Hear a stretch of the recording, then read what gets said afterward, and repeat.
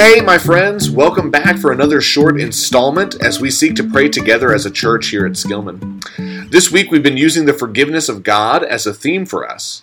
And on Monday we used Psalm 51 as a prayer of repentance that would help remind us of God's willing forgiveness for us all.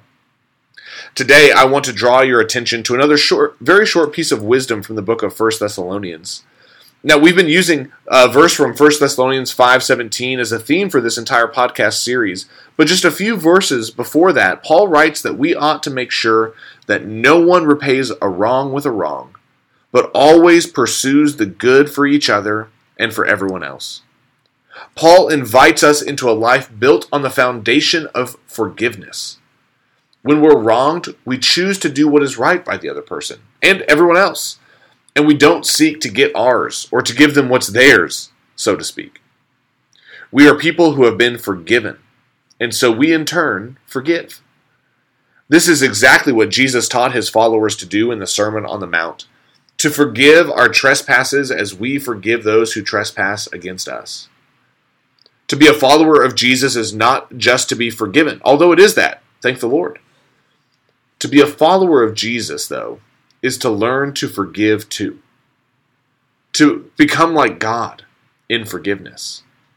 And this takes incredible amounts of training because for most of us, our default position is not one of forgiveness. You know what I'm talking about, right? If somebody ever takes the last piece of pie before you can get to it, then you know that there is the potential for a fight to break out at any moment. Okay. That one might be more specific just to me, but you still get the point. We must train in forgiveness. And so this weekend, this is what I want to commend to you in prayer.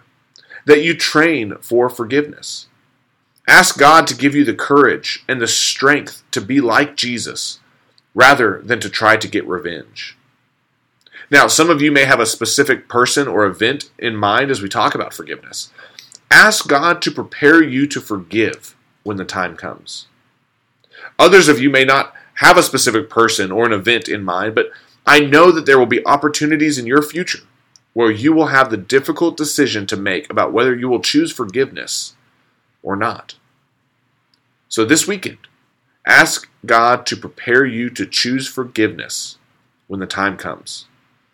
Let's take a moment together right now and give thanks to God for His forgiveness, and also to ask Him to prepare us for the next chance that we will have to forgive someone.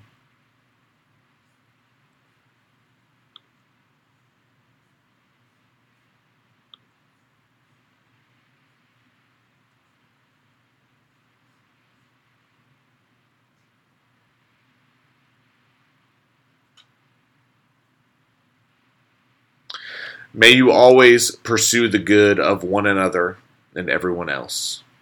Amen. Join us again on Monday as we continue this series on prayer. But until then, pray without ceasing.